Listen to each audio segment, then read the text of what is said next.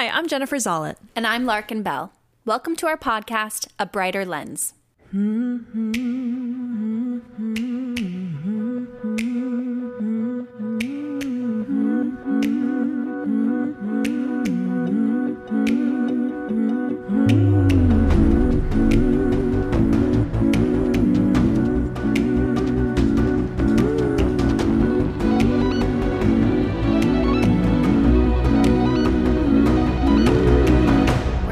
With our first episode of 2021. This week, we chatted with Sade Ndya, an LA-based cinematographer. Through her creative work, Sade is actively dedicated to providing safe creative spaces for fellow Black, Indigenous, and people of color to carry out their personal visions and endeavors.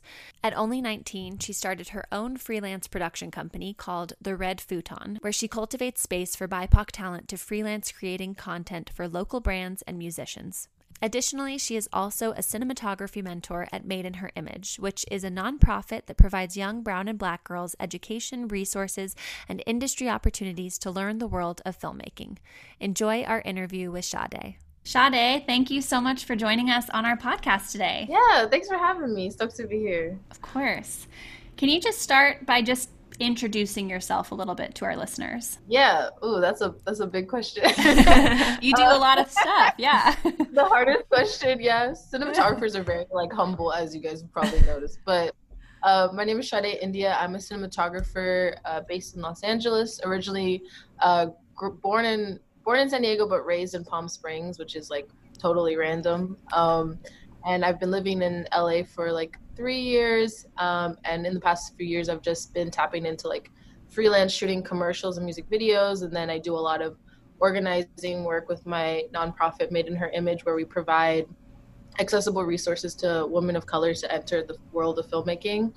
And then on the other side, I produce music video and commercial content under my production company, the Red Futon. Awesome. I have lots of questions about all those different things, but I guess starting with cinematography, how did you discover that passion and kind of find your way into music video and commercial production? Yeah, it's kind of a crazy whirlwind of emotions and self-reflection and existentialism, as most filmmakers are. But like I said, I grew up in the randomness of Palm Springs, white suburbia, and there was just a lot of erasure of my personal identity as a Black individual living in America. And so a lot of what I would learn about myself would be through films, through Spike Lee joints and Ava DuVernay joints and stuff like that. And that inspired me to start creating more so documentary work on my own, because I got inspired by, I don't know, just the idea of being able to, one, speak upon social issues, but also inform folks of things they don't necessarily know. And so that began to inform my own personal practice when I was just shooting random documentaries with my friends when I was in high school and middle school. And then we would shoot music videos that somehow became hella deep for no reason. And then randomly had the idea to tell my family that I was going to film school, and they're like, what does that even mean? And I was just fuck it, I'm just gonna do it. And I just found myself in the narrative space, but then also randomly transitioning into the music video commercial space, where I've been able to freelance. But all in all, I'm looking to fully transition into shooting Black independent film within the next 2-3 years. Cool. Super cool. Thank you.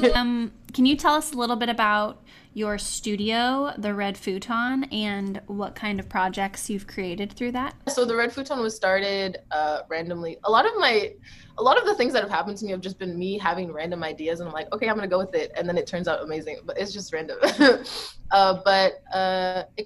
Red Futon was kind of influenced by me personally not feeling seen in film school. I felt like a lot of my personal classes were very male gazy, but also very Eurocentric, and I couldn't really prosper in telling the specific stories that I wanted to tell, centered around Black identity and Black expression. And so I created the Red Futon just to at first it was just me kind of fucking around. I was you know what, why don't we just start creating shit in my living room and see what happens, and just release it and see what happens. And so we started shooting more so photo content.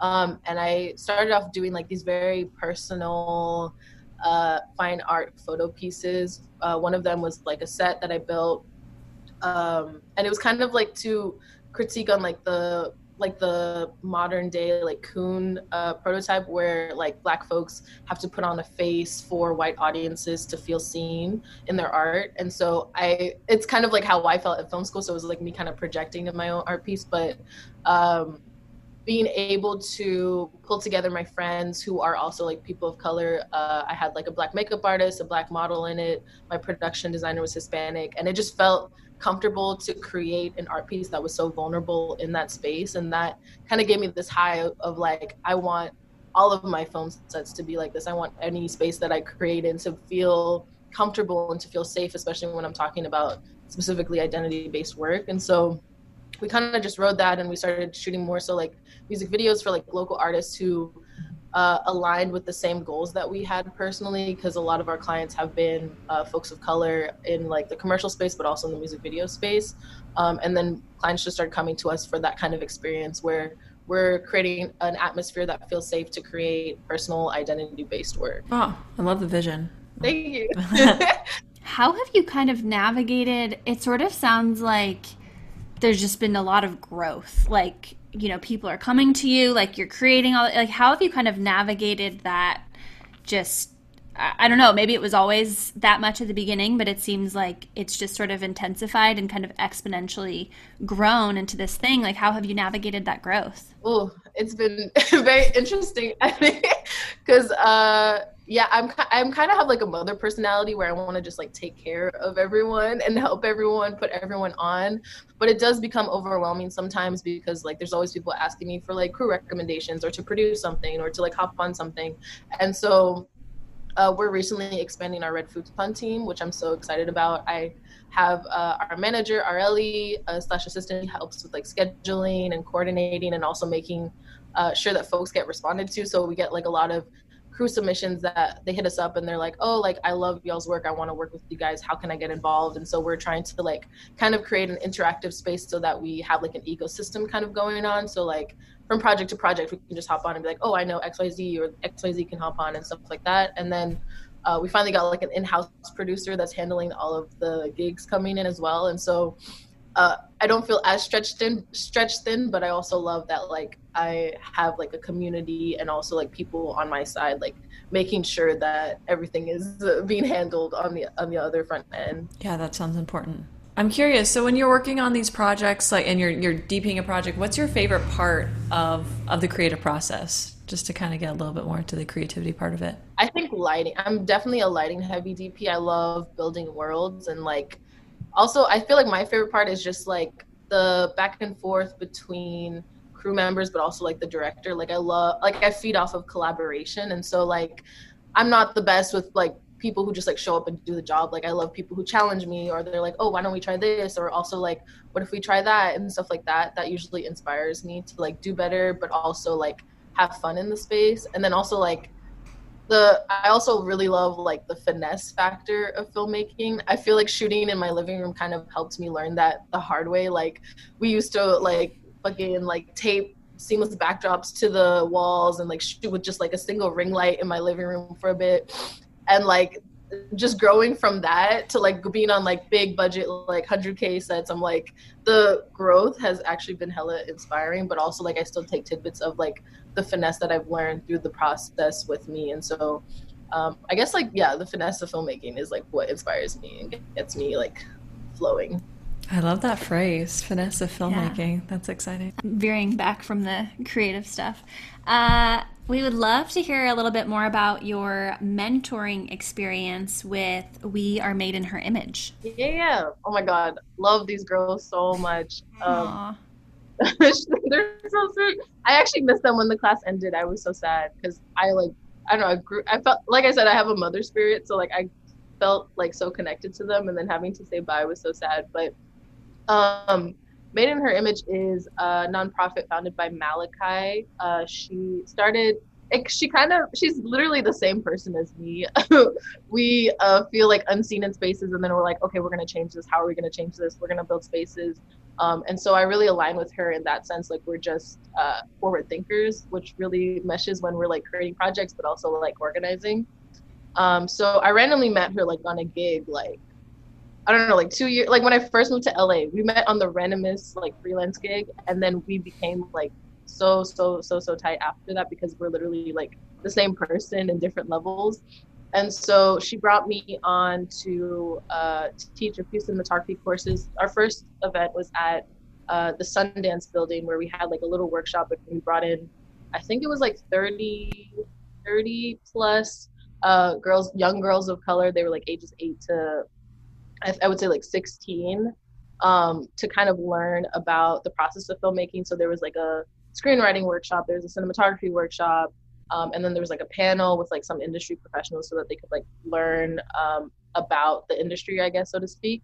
And then after that, when COVID hit, we couldn't really organize as much. And so we were all like stressed, like, what are we going to do? And like, we were just picking up the pace of our organizing work, and like, everyone was bonding, and it was like such a good time, but then like we all couldn't see each other. And so we problem solved to kind of create like a online workshop kind of course, which was very interesting because I've never taught online. And it was really hard teaching like lighting over the phone, because I was like trying to show them and like knick-knack, and like it's just so much. You guys probably know, like being on set is so much better to learn lighting. And so that was a challenge for sure, but it was so fun. And like everyone was so like we had like weekly assignments that we paved out for the girls, and some of the finesses that they had with their lighting setups, I was shook. Like someone lit their scene with like a TV and a lamp and like a window, and it was just like so smart. And I like love, like I said, like I love the finesse of filmmaking. So like being able to provide accessible ways for these filmmakers to light at home and like to create content from home was like super inspiring for me, because I wish I had that resource when I first started. I didn't even know. I was just watching random YouTube videos, but like they all had the big flashy gear. So translating that into like a more accessible sense is like super helpful as well. Wow, that's so cool. That's so cool. Yeah. I love your response. I want to see that like TV and window God, yes, lamps. Yeah, and I'm glad that you were able to still teach during this time and, you know, pivot hard. That it sounds really difficult to teach anything over like Zoom, but especially like teach lighting. Like, you know, that sounds like what a feat that you did. That's that. Wild. So, yeah, it was definitely interesting times. Like, what's happening with this COVID nonsense is crazy. Truly. Yeah, speaking of COVID, so you've been on set a little bit now that production has kind of started up. How has that whole experience been? Location-wise, where are you as well? Yeah. Well, yeah, when Corona first hit, I mean, I'm sure nobody was, like, literally nobody was working. And that was very stressful. But then, like, now I feel like brands are realizing that they still need capitalism to exist. And so we're all still shooting, like, commercials and stuff. So a lot of the work that I've been doing recently have been more commercials, like, on, like, stages, because, like, that's more of a controlled environment. And it's, like, a larger area, too. So it feels a little bit safer. And they have, like, something called like a COVID specialist, and it's usually like the wholesomest person on set, and they're just like making sure that we're all like sanitized and happy and hydrated. Like I said, I had a headache on set on my last set, and he was like freaking out, and I was like, no, like I swear I don't have it, like I'm just stressed. And it was so funny. Like he was so wholesome. He was like checking in like every hour, every other hour, and it was very interesting. But I definitely feel better about being on set because they make sure that folks are tested and everything as well. So it's not like too far of a risk. I think the only thing that's like kind of stressful is like if people get sick, one for COVID or also for like even just another illness, like it takes a while for production to turn around, like having replacements and stuff. That's really what I've just struggled with. But other than that, I felt very safe on set. What a time. Yeah. Interesting time. It's the weirdest times. And lastly, we would love to hear a bit about your anti-racist classroom and how that all came about and where people can find that, support that. Yeah. So Anti-Racist Classroom was started mainly at Art Center. It's the film school that I went to.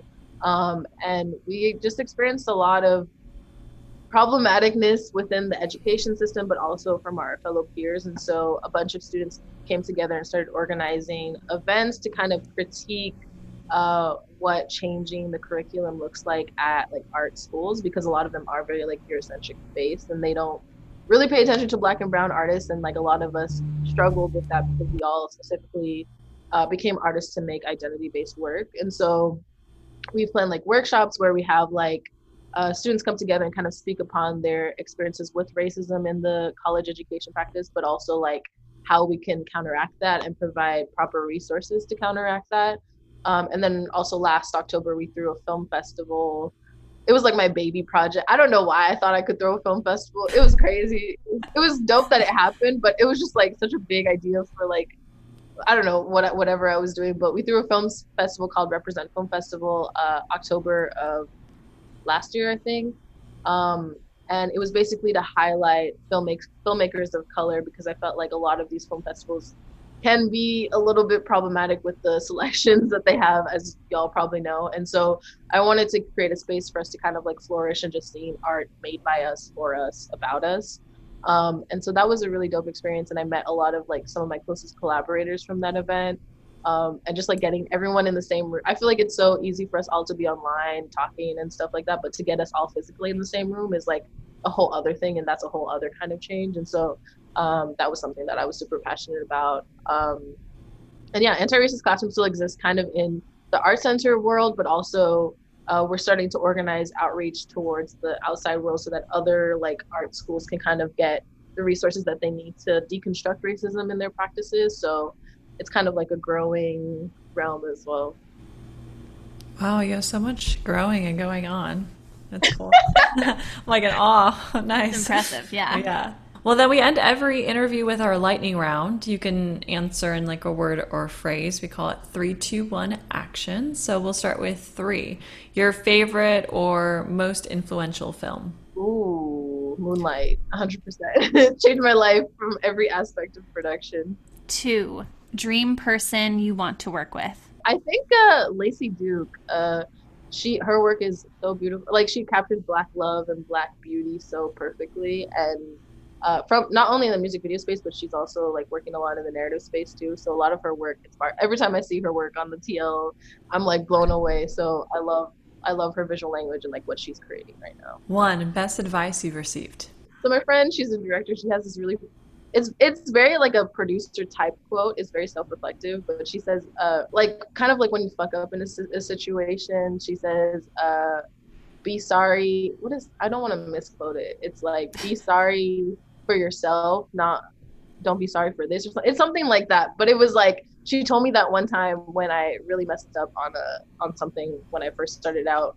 And it was a very self-reflective moment for me. And it helped me kind of establish that like whole moment of growth, so to speak. Like you can only dawn on something for so long. It's about how you initiate change and action moving forward and growth from bad experiences on set or working and stuff like that. And so that really pushed me to kind of be a better filmmaker, like stop focusing so much on the outwards, but more on the internal. Love it.